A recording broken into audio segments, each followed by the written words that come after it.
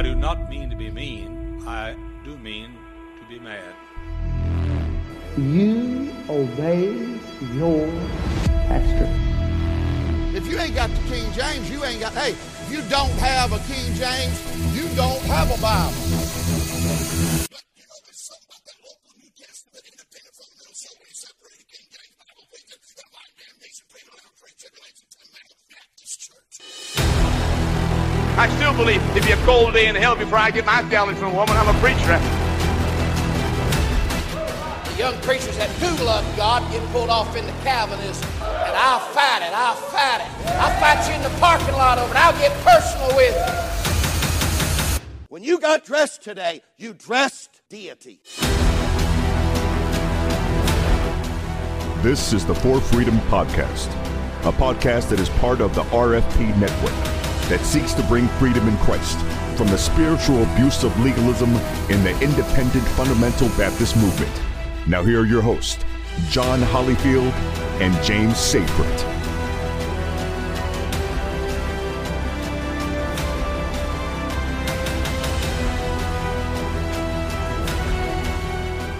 And so fundamentalism is designed to unpack the idea of authority from Scripture. The problem with that is that that's not the defining principle in Scripture. It is a part of Scripture, but the defining principle in Scripture is love.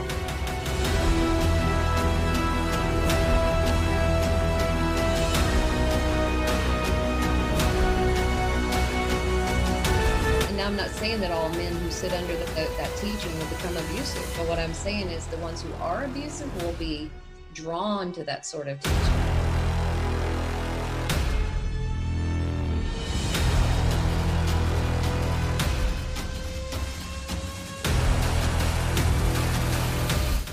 I don't want to give people just a list of things they can start doing differently until they have a heart out of which they're going to be doing those things differently.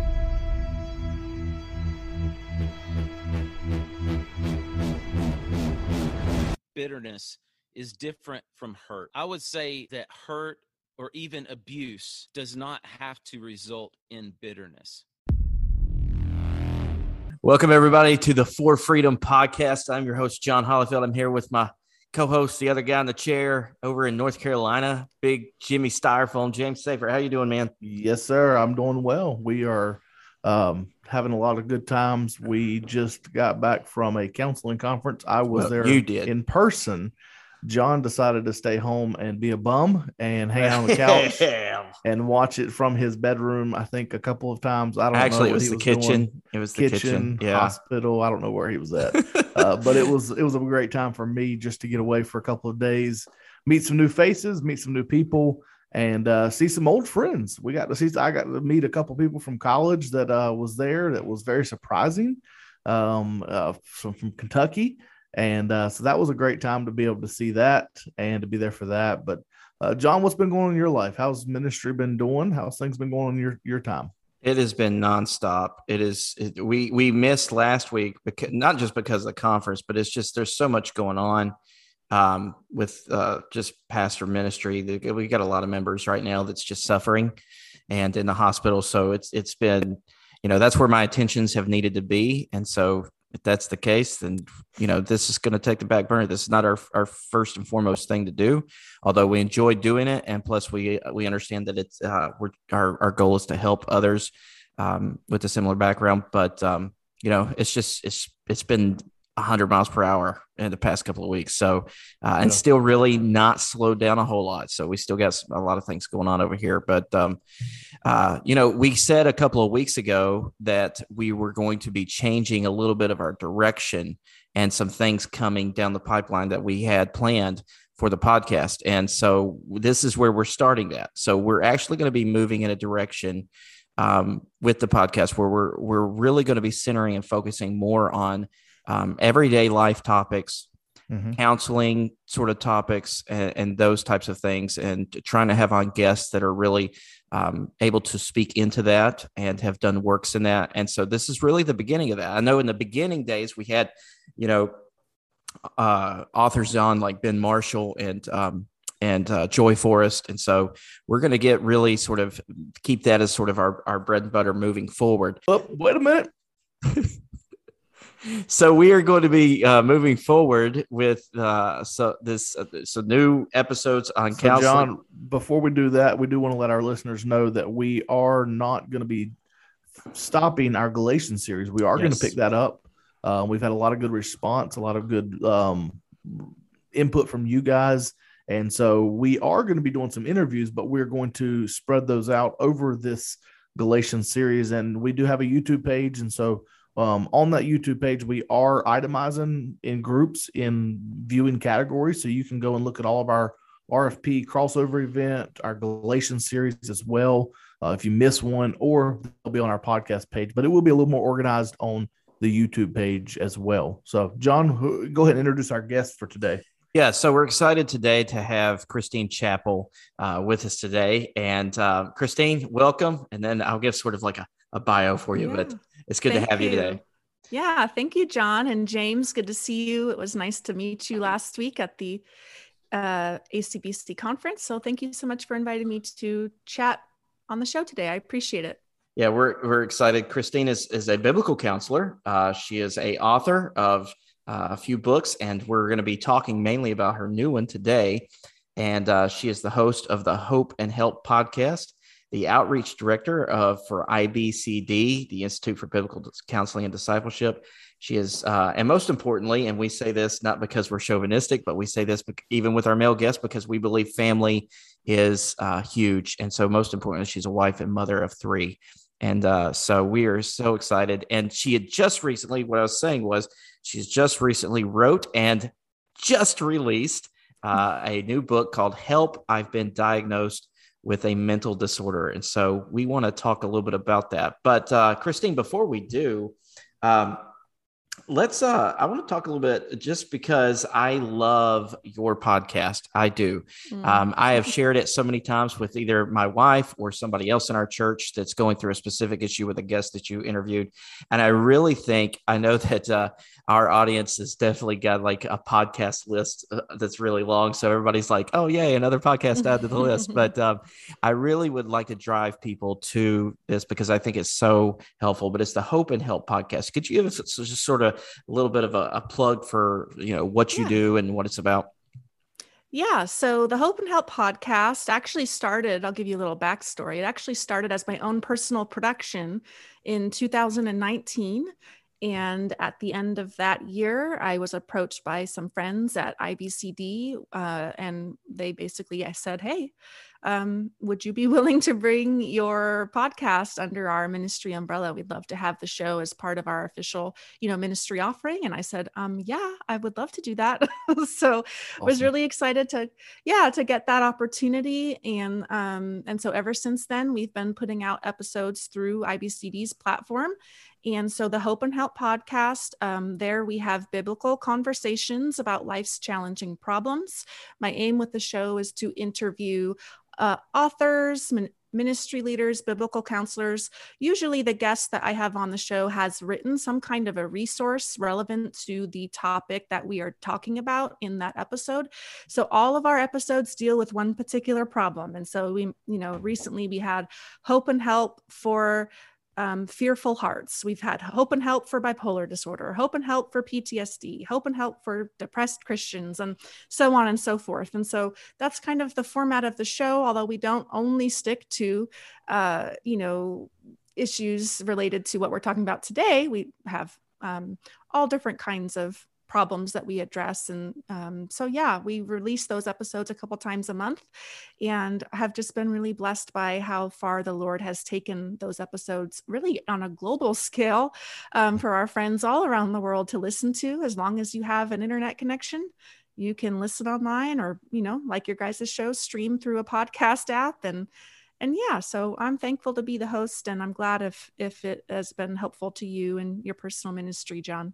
Yeah, we'll link the podcast later. And there's so many good episodes, but one of the ones that I think really stands out to me, like just sort of hearing some of these things for the first time was the one you did. And it's been about over a year, but you did one on friendship, a lost theology for one another care. And you did sort of a 2-parter later on. You did one with men and one with women, but the one with the ladies was just like, so many, like some of the things that were just said there. I thought, wow, that was Yeah. like just breaking down some of these stereotypes with how we're supposed to view friends as Christians, and to breaking those types of things down and looking at them biblically was, I really enjoyed that. So I may specifically link that one for our listeners too, because I think it'd be really good. Yeah, well, that conversation was actually based on the 2020 conference that we had planned. We had planned to do a whole conference on friendship, a lost theology of one another care. And of course, COVID shut that down. So we thought, well, what can we do instead of the conference? So that particular weekend, we ended up hosting 2 Facebook Lives, one with the men's panel and then one with, like you're talking about, the women's panel. And, thankfully we are in the talks of trying to put that conference back on. So hopefully, June of next year, we will be able to finally bring all of those different conversations to not the Escondido area, but California, Southern California area. And then hear even more from the speakers that we had on those episodes. So I'm glad they were an encouragement to you. Absolutely. So we're here to talk about your new book, Help, I've Been Diagnosed with a Mental Disorder. And I guess the first question we wanted to get into is, I guess, probably the question, most leading question for this. Why did you want to write on this subject? Yeah. Well, what's really great about the Lifeline mini book series, and that's what this mini book is a part of, is that all of the authors who are writing on a particular topic are writing out of their own lived experience. And so this book is no different. I am writing this book from my own lived experience as someone who has, on multiple occasions, gone through the process of being diagnosed with a mental disorder. I think what makes my story perhaps different, or at least unique in my own personal way, is that I, went through all of this as an unbeliever for the first time, a first hospitalization that I had, where I was labeled with a few different things going on at that point when I was 18. It was before I came to Christ. So a whole different season of life. But then fast forward, sometime later, having gone through the process again of another hospitalization, and as a Christian, and as a ministry, leader, as a mother of 3, I was married, so totally different experiences. And so, part of my wanting to write this book was just to comfort others with the comfort that I received from God in the midst of that kind of post-diagnosis journey. What does my faith in Christ mean for, moving forward in light of, these problems that I'm having? How do the scriptures help to inform my response to the various challenges that I had been facing for a really long time? And so that's really my heart for the book. I wanted it to be something where if you take this mini book and walk away, you will feel like we have sat down for coffee for an hour or 2. And I just poured out my heart to encourage you that there is hope, there is help, that the label, doesn't need to define your life moving forward, that we can really cling to and turn to some stabilizing biblical truths about our personhood, our purpose in life, our potential for making God glorifying progress on the journey. And so yeah, that's the heart behind the book. Yeah, I absolutely loved it. I mean, I was the whole time through, I was just like, it was one of those things where it was like the right read at the perfect time for what I was working through with someone. And so it was like, like every page there was something. And James, I know that you got the book a little bit later. Were you able to get it read? Yep. I finished the book.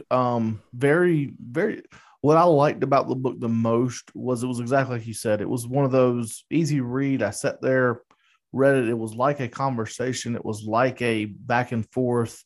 It wasn't like overbearing. It was just really refreshing. I would say a good word to be able to hear and to see your experience and your what you had went through. It sort of leads into our next question. One, what was the diagnosis that you received? And then what was your reaction to that diagnosis when you received it?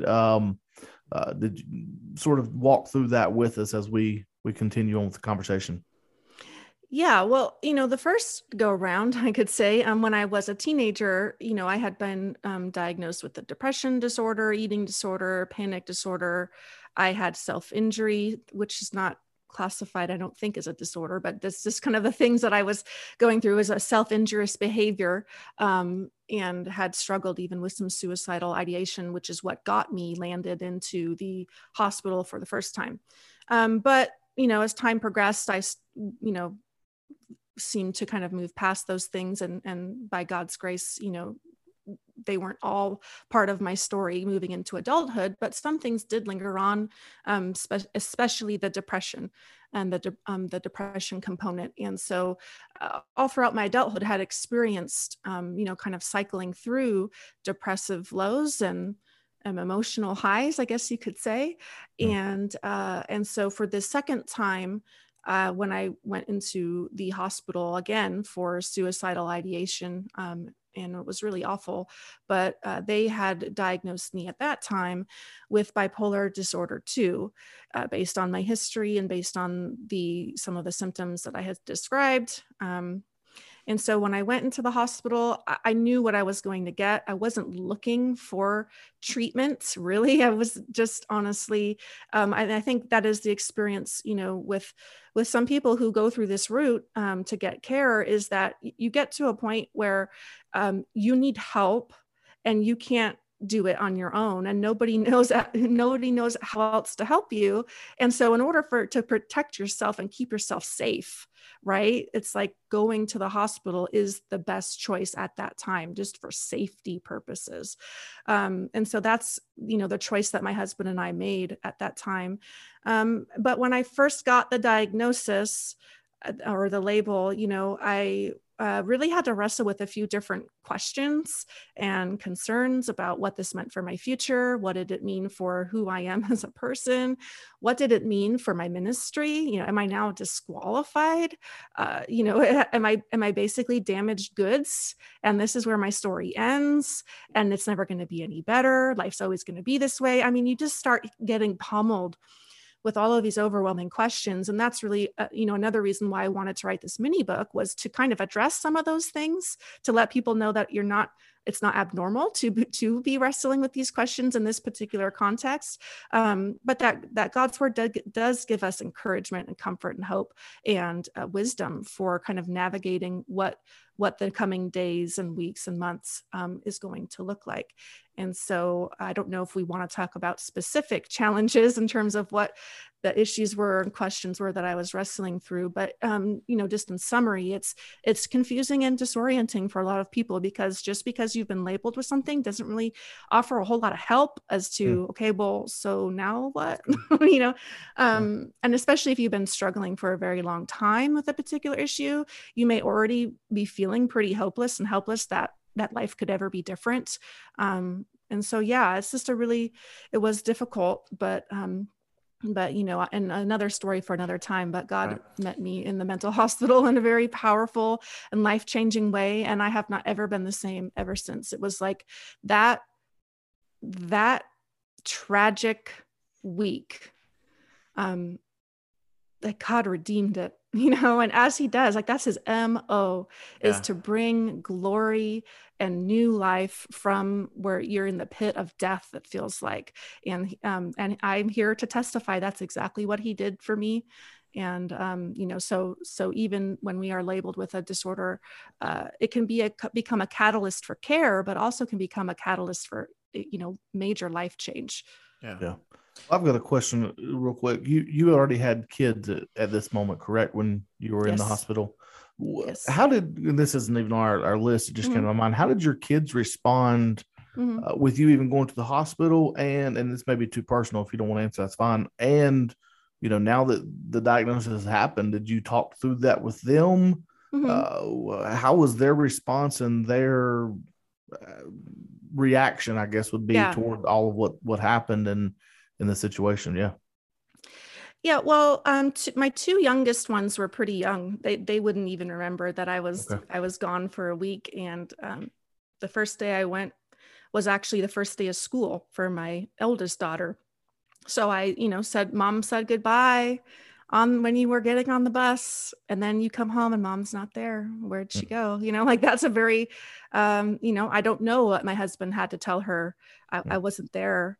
But I don't mind talking about it. In fact, I'm working on a book for P&R Publishing called Midnight Mercies, and the subtitle is kind of up in the air, but the gist of it is hope for depression and motherhood. And that's the first thing I lead out with in that book is, basically I waved goodbye to the school bus, and then we got in the car and went to the hospital. And I know I'm not the only mother. I know mothers now, even who are going through hard times and having to navigate, how do I handle this with my kids? And honestly, because my kids were so young, I didn't really take the time to go into it because they would not have understood anyways. So it would be, thank you for asking that question, because it reminds me, maybe I should ask what my husband kind of had to go through on that. But and then to also, be honest, when I'm talking about this particular label and the struggles that I've had, I want to praise God that this is not a part of my life anymore. After almost, it was like 16 or 17 years of just nonstop, God redeemed this challenge for his glory and changed me, and so I also just, and that's not really part of your question, but I just want to offer encouragement. And I know that my story is not everyone's story, right?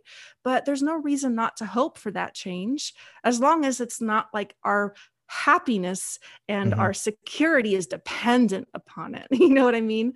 And so I'm thankful that, my daughter, who is 15 years old now, she knows I write these books. She knows I write on these topics, and I'm not hesitant to explain, about it, because we need to equip our kids with a theology of suffering, with a theology of sorrow, what it is to grieve, and how do we grieve in ways that, lead to trust and deepen faith instead of bitterness and anger toward God. So we could go on and on about it, but that's just off the cuff, my response. I really appreciated your honesty in the book. I actually wrote that, I think in my review, about, just the candidness that you were willing to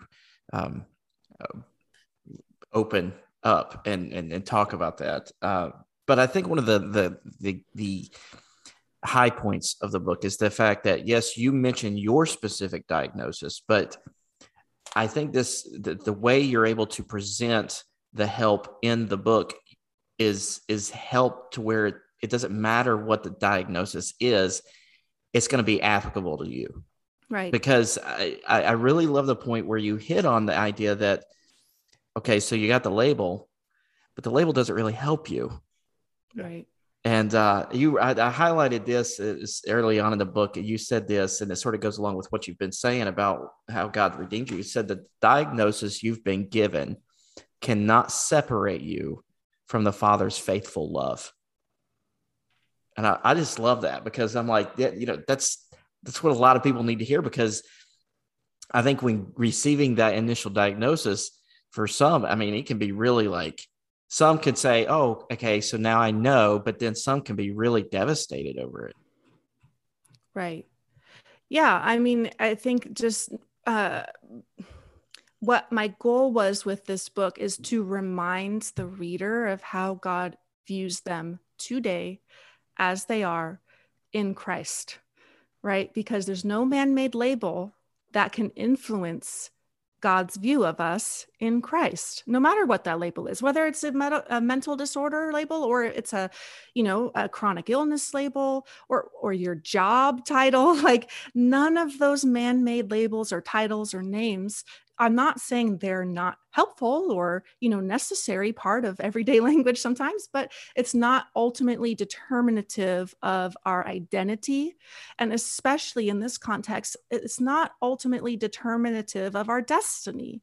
Right. We may be called to suffer through various problems and challenges related to, the label we've been given for a lifetime. I'm not offering in this book, like, hey, if you do these 5 things, then you're going to experience emotional prosperity, right? And that is something that I think, at least from my observations, is sometimes that's presented as that's what the Christian life is a life of emotional prosperity.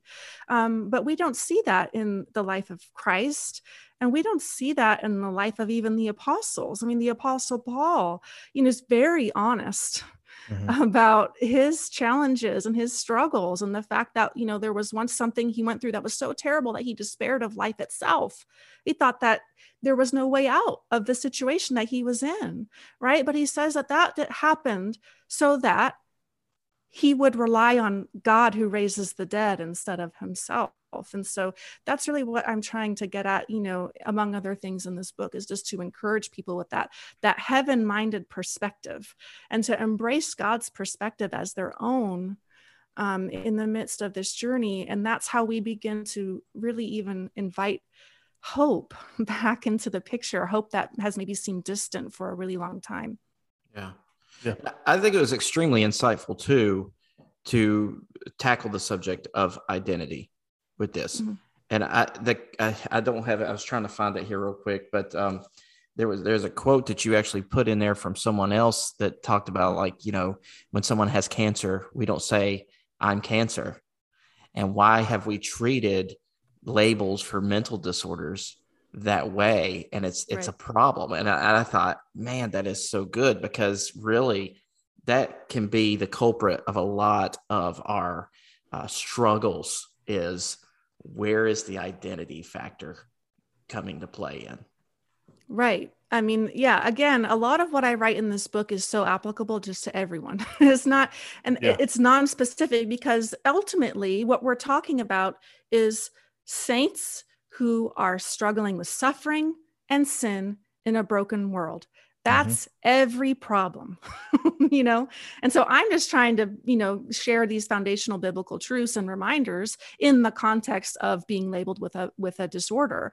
And you're right. I mean, the quote that I reference in the book is actually from Michael Emlet, Dr. Michael Emlet, who wrote Descriptions and Prescriptions, which is a book that, if you are interested in learning more about the conversation about how to, a biblical perspective on psychiatric diagnoses and medications, I would highly recommend that book. It's from, he works at CCEF, the Christian Counseling and Educational Foundation. And I really appreciated what he presents in that book. It's a short read and very helpful.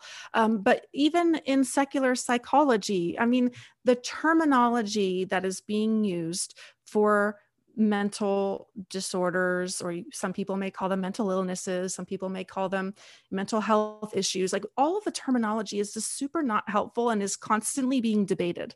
We have to be honest, right? I mean, we have to be honest and say that this is not even coming from a biblical counseling perspective, but if you just observe and put your finger on the pulse of the conversations happening in secular psychology, you will see that they are wrestling with how do we handle labels? They're not helping people. They're creating stigma. One of the quotes I reference is from a doctor who calls them sticky and stigmatizing, and not very helpful in getting the person to understand the nature of their issues, and that's been my experience. So again, trying to kind of undercut all of that excess, constantly changing conversation. And it's important. Those conversations are needed. And God, I think through his common grace, is helping people to develop a robust view and helping really people to even see the necessity of soul care, right? And that there are often, or maybe for many people, spiritual solutions to the problems that they're experiencing. Not in all cases, perhaps, but in every case, there is always a spiritual component to consider, because we are made in the image of God. We are spiritual beings, body and soul. You can't cut them up and divide them and say we're just going to handle one and not the other.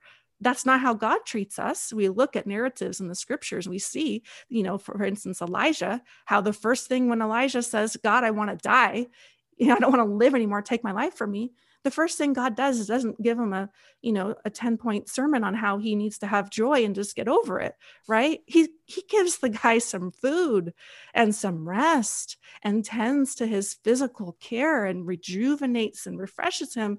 And then they have these conversations, So I know I'm kind of getting off on a tangent there, but in terms of the identity, I just want people to begin to think about that even in secular circles, they're observing that this is an issue. I did a lot of research and even read articles about, voices in the secular field just saying how unhelpful that the labels are in getting people to have hope for the fact that this is not necessarily a lifelong issue. And that is another thing that I take issue with in terms of, the labels and the way that we may view them, is that it's like, for me, you hear the fact that I have been previously diagnosed with bipolar disorder too. Many people will hear that and then assume that that's something that's still part of my life, or that I'm still broken in those ways, or I still tend to those, the various things I struggled with a number of years ago. And I'm not, but I remember even someone telling me that they were previously diagnosed with schizophrenia, and by God's grace, it was not an issue anymore. This was about 10 years ago now. And I'm ashamed to admit that my response to that person in my head, didn't say it out loud, of course, because we filter our responses, but in my head, I'm like, yeah, right. Yeah, right. And isn't that sad? And I mean, I'm being honest. Yeah. And depending on what your background is with these types of things, maybe some people listening thought that about me. Yeah, right. Yeah. It's an honest,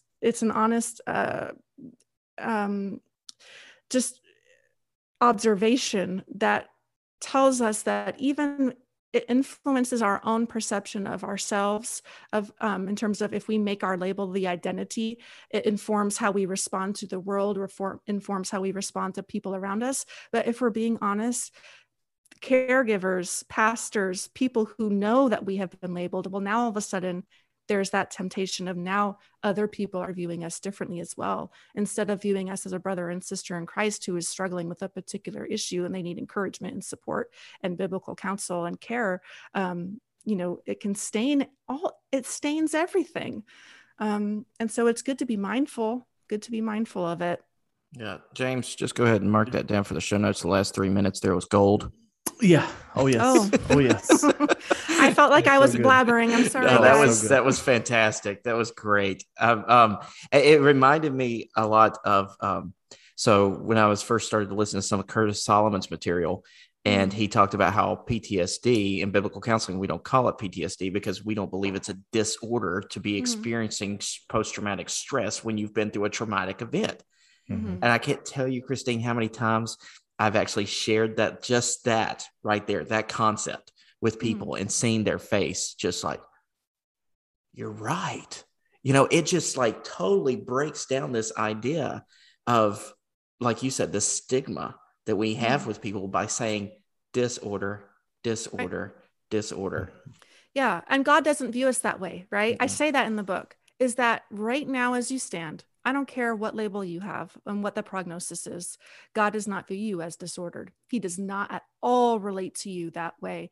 The sad thing is that other people will.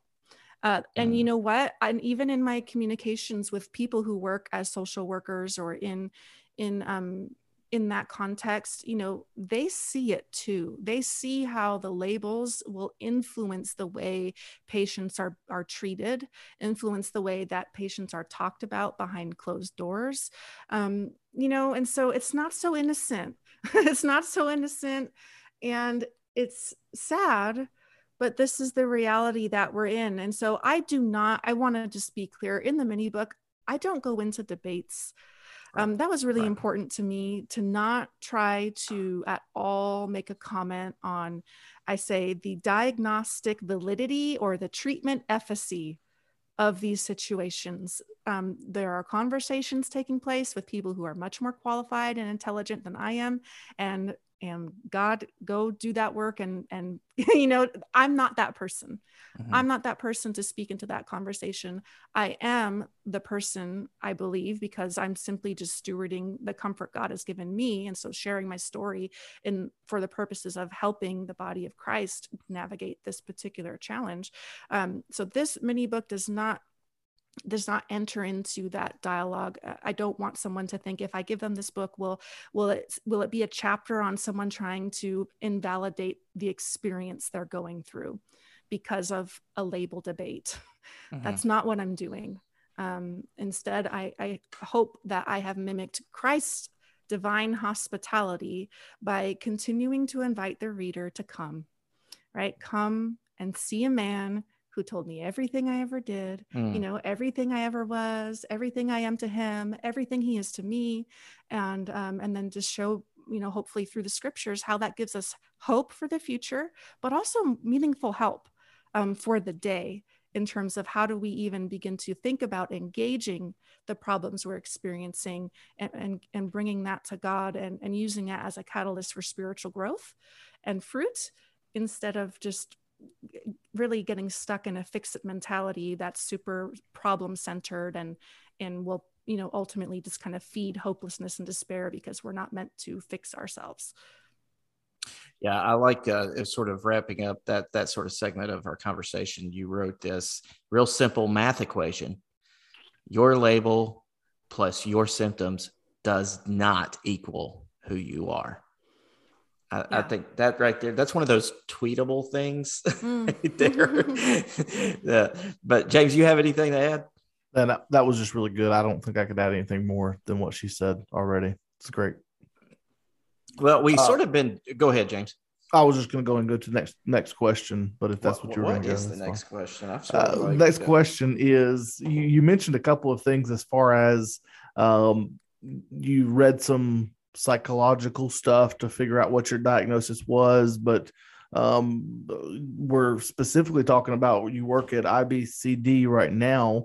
How did biblical counseling even come on the radar? Were you doing it beforehand? You're seeking biblical counseling and the certification now, and you're almost I think you said you're like halfway done with the supervision now. So that's part of your journey now, but where did this all come into light with biblical counseling, and why did you even seek out biblical counseling?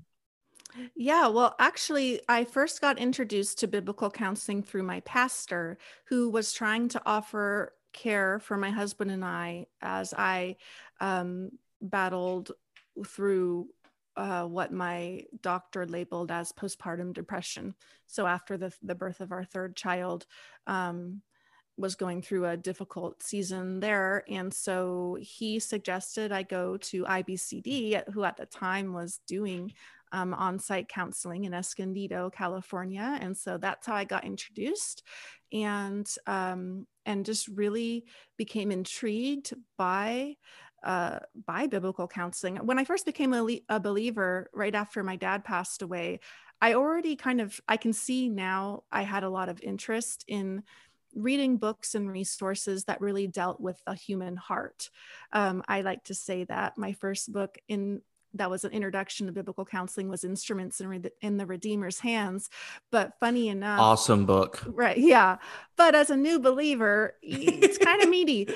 So I remember saying to my pastor, I love this first half of the book that's talking about it's really putting like the spotlight on your own heart and helping you to understand your own heart and desires and all of that. But then when it got to like the latter half of the book where it talks about, actually helping other people, I'm like, ooh, that's too hard. I can't do that.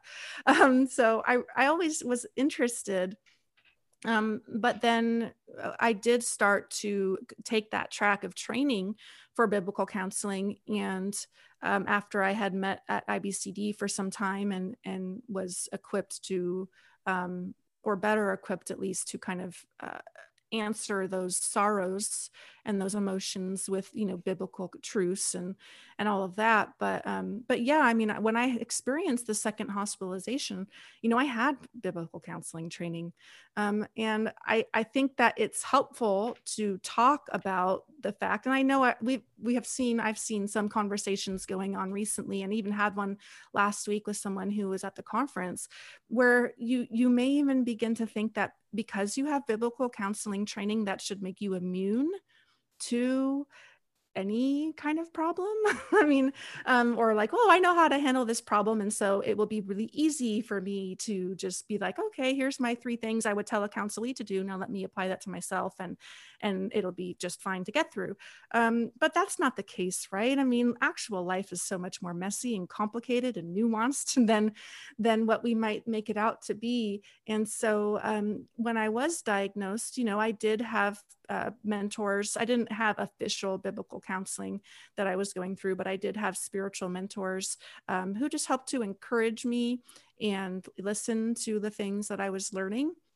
God used that time, like I said before, is just a catalyst for growth. And I began to explore all kinds of new resources. I mean, I had never even studied the language of lament. Goodness gracious, to walk through nearly 2 decades of sorrow and grief and to not know that God gives his people a language to bring those things to him and not get stuck in the complaint and bitterness of it, but actually move us to a deeper trust and faith in him. I had no idea. Yeah. I mean, God's plan, right? And I don't regret that I didn't know, but I just sometimes think man, if I would have known, if I would have known that, so you can't go back in time. That's not helpful, but that's again, part of why I was so passionate to even start the podcast 2 years ago, because we have the resources in God's word, and we need men and women of faith to be pushing that out and screaming from the mountaintops that God does speak to these challenging problems and the gospel is relevant. It's not an irrelevant religious slogan that we just say, have faith or just believe or whatever it is. Jesus gets down to the nitty gritty, right? I mean, he stepped down into this world that he might walk through the valley with us. And he's walked it before us. He goes before us too. He's all over. And so, I'm thankful for biblical counseling, even the counsel I've received through reading resources, because I learn through listening and reading. I love to do that. But people I've never met have personally counseled me, right?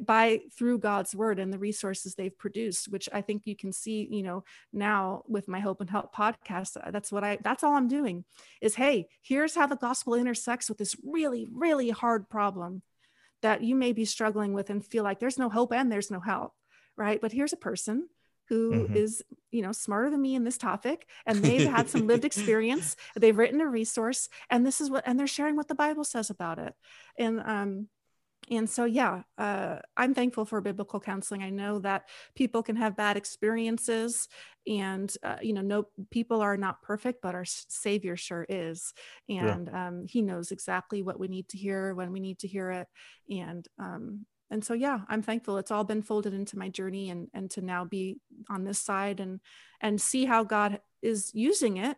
I mean, I had no idea. You asked me if this is where I was going to be doing 10 years ago. I would have been like, what? Yeah. What are you talking about?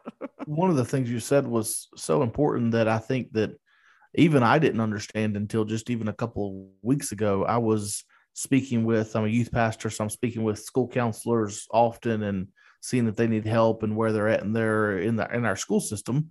And I'm passionate about that. And so I was speaking to one of the counselors, and she told me, she said, James, I counsel so many kids and was recently in the middle school and helping out and just dealing with COVID and depression and everything that's going on.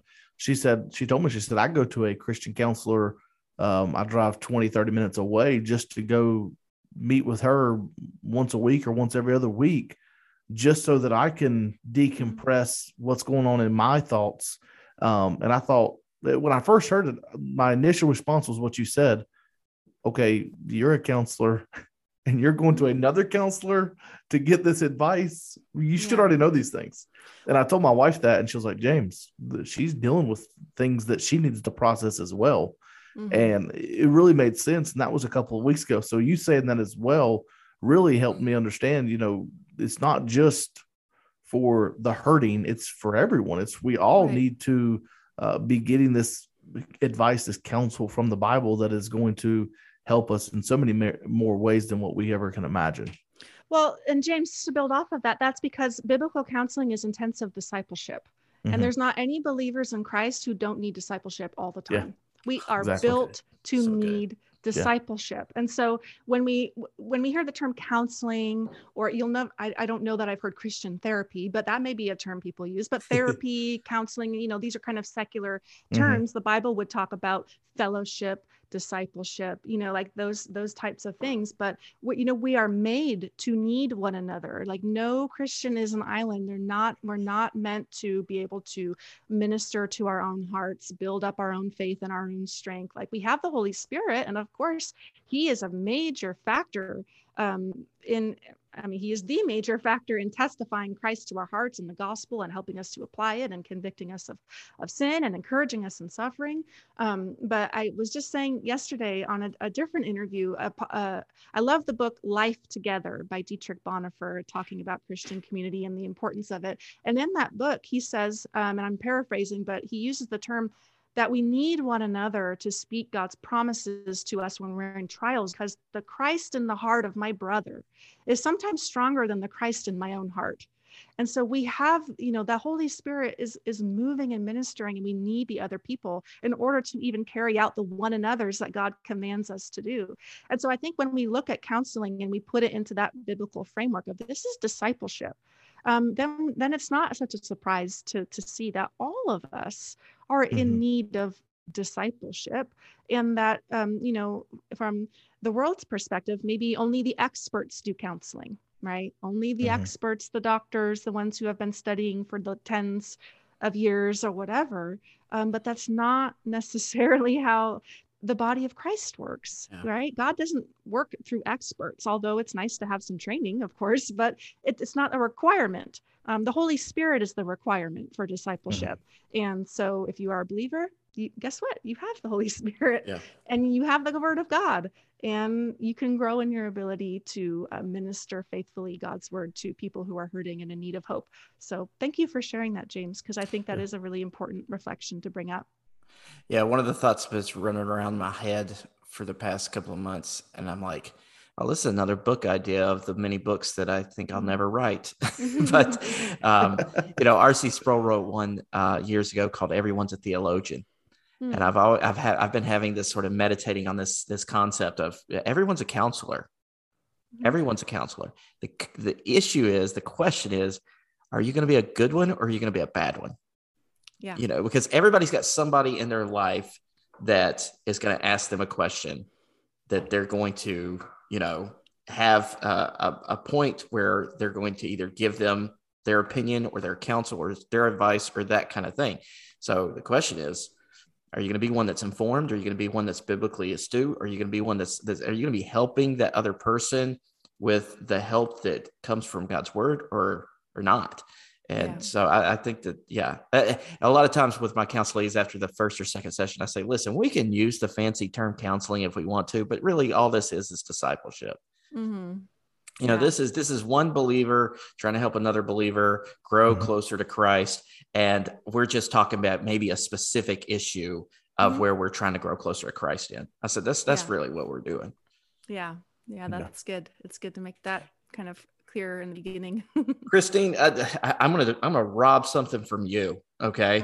So I like doing this with a guest. I like taking their little thing and using it on them. But in your podcast, you always get to the end and you say, speak to the audience, which we probably have been doing the whole time already. But if you could give one piece of hope, as it concludes, like maybe your desire, your one little thing that you can give to those about this issue, or maybe even they haven't been diagnosed, but some of the things that you've been saying that you've struggled with already, they've been identifying with, saying, yes, that's where I'm at. That's where I'm at. Maybe I have that, or that kind of thing. What would you say to them? Yeah, I think what I would want to say, of course, what I really want to say is all in the mini book, but just trying to pull a soundbite, I guess, is what you're asking me to do. So today's soundbite, I guess, could be, that no matter what it is that you're going through, God wants to grow you through it. And he will help you to go through it, and he will help you to grow through it. And those two things, I think, are key in getting a perspective of where our hope truly lies, right? Our hope has to be centered on Christ, who in Christ, we know all of God's promises find their yes. So it's like if we have Christ, well, then we have all the promises too. And so we put our hope and set our hope on that. Our expectation for good in the future has to be set upon Jesus Christ, instead of shifting it to treatment methods or medications or therapies. I mean, these things God can use, and for some people, they may benefit and they may find help, but ultimately our hope can't be set on those things because they could also fail, right? But Jesus Christ will not ever fail. He has not ever failed. He's not going to all of a sudden start failing now. And so just that reminder of, that what you're going through is a form of suffering. A lot of people I've talked to also that's not even entered their mind because they're so stuck on the sin. And look, I'm not saying there's not sin involved, but I am saying, when is there not sin involved? There's always, every minute of the day, some form of disbelief or idol or something where we've turned away from God. We want to be our own, king of our own castle, queen of our own castle. And so that's always a component. But first and foremost, God views you as a child, not as disordered, but as his beloved. And then he sees that you're suffering and that you are desperate for help, and that if you could choose any other thing, you probably wouldn't be choosing to go through something like this. He knows that. He sees, and he comes close, right? The scriptures say that he draws near to the brokenhearted and he saves the crushed in spirit. And so know that he's here. He's going to go through this with you, but then he also wants to use this to grow you. And growth and progress are possible. Don't equate cure and healing to growth and progress, because again, trying to put it into a biblical framework of what God's goal is for this season of suffering that you're experiencing. And his goal is that you would mature in the Christ-likeness, and that you would bear fruit of the Spirit. And you'll have ups and you'll have downs, you'll have progress, you'll have setbacks, but ultimately God, he is Lord over the process and also the progress, right? And so that can just recognizing that can for me, I say in the book, it was like a burden was lifted off of my back. The onus for change, real, true, meaningful, lasting change, was not on me. It never was. It never was. And just, I'm so thankful. I'm thankful for a God who is just so compassionate to help those who cannot help themselves, but who turn to him for help, right? We got to have that spirit of humility too in there. And so I think I included a lot in that just now, but hopefully that's helpful. That was great. That was great. Before we sign off, I did want to let our listeners, and I'm going to link this one too in the show notes. You wrote another book, Clean Hearts, Messy World. Is that the title? Did I just mess the title up? That's okay. I love that. That's so good. That's so good. We just retitled the book. That's part two. That is being released in 2023, I think. There you go. It put that on your radar. No, that was my first book, Clean Home, Messy Heart, Promises of Renewal, Hope, and Change for Overwhelmed Moms. Yes. And so we won't be editing that out, will we, James? No, we don't. Oh, don't. Podcast. Please keep it in there. I think that's great. Yeah, no, I think so. What to give a little bit of what was that book about, and sort of to let people if that they're going to listen to you and they're going to like, I want everything this lady is doing. So so just give us a rundown of what that book is. Mm-hmm. Yeah. So, that book I wrote with 2 toddlers.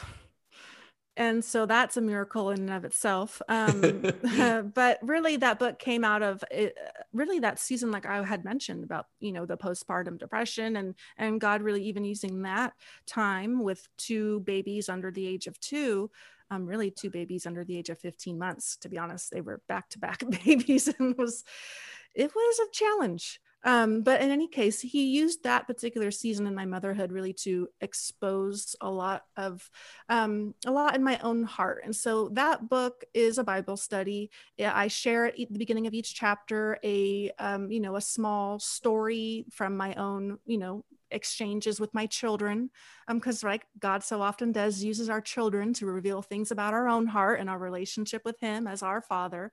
And so, we share a story, and then we go into what does the word say about, this particular issue I was having at that moment. One chapter might be about my daughter. My husband was in the hospital. I asked my daughter at the time to help me clean the house, and she was giving me kinds of attitude and all this. But then I realized, well, look, I'm that same way too.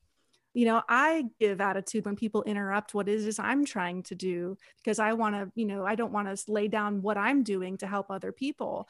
And then I get bitter and angry. And so then we go into the scriptures and, kind of examine that a bit. And so I wrote that before I even had any biblical counseling training. And when it came out and one of my mentors read it, she said, "Christine." I said, "Yeah." She's like, "Do you know what you did?" And I got scared. I thought I was about to just get a holy smackdown. I'm like, oh no, I had people read this manuscript before I released it. I thought we caught all the, the big problems. And she's like, "You wrote a biblical counseling book." And at the time I was like, okay, that sounds good. That sounds like a good thing to have done. But I didn't really know that's what I was doing, when I had written it. I think I had gotten the counseling after I wrote it, because it published, some months later, but the actual writing of it was before I even had been diagnosed at that time with the postpartum depression. And so, yeah, it's just interesting how the biblical counseling weaves itself in and out of my own story. But that's what that book is for. It's for moms. And I have had moms of all ages read it and benefit from it, because it's not just about babies, and it's not even really about how to be a better mom, right? It's about what is God teaching me in these stressful moments of motherhood, and how can I, work in tandem with the Holy Spirit to mature as a believer and do the work of, working out my salvation with fear and trembling, I guess you could say, and, pressing on toward the rest that Christ offers, the hope that he gives us, and then the power to make change in our hearts as well. So that's that book. Awesome. We'll have that linked in the show notes under the correct title. And and so, Christine, thank you so much for making the time to come on us. You had no idea who we were before we reached out to you, but I really appreciate it, and we're excited. And everybody that's listening, make sure that you go out. Amazon, the help I've been diagnosed with a mental disorder is on Amazon right now, and you can click the link in the show notes to get it. But get it, and like she gave a plug earlier, it's part of the Lifeline mini book set. Mm-hmm. And there are just browse that whole set, because there's tons of those, and we're actually working on getting a couple other authors from that series with us. And so we thank everybody. Thank you again, Christine. James, you have any closing comments? I don't think I can add much more to what Christine said today. Okay. All right. That's good. Well, thank you again. And James, until next time, to God, not the pastor, be the glory. Thanks for listening to the For Freedom Podcast. To find more content like this, please visit rfpnetwork.org to find more podcasts like this one, resources, and meetups to encourage you on your journey.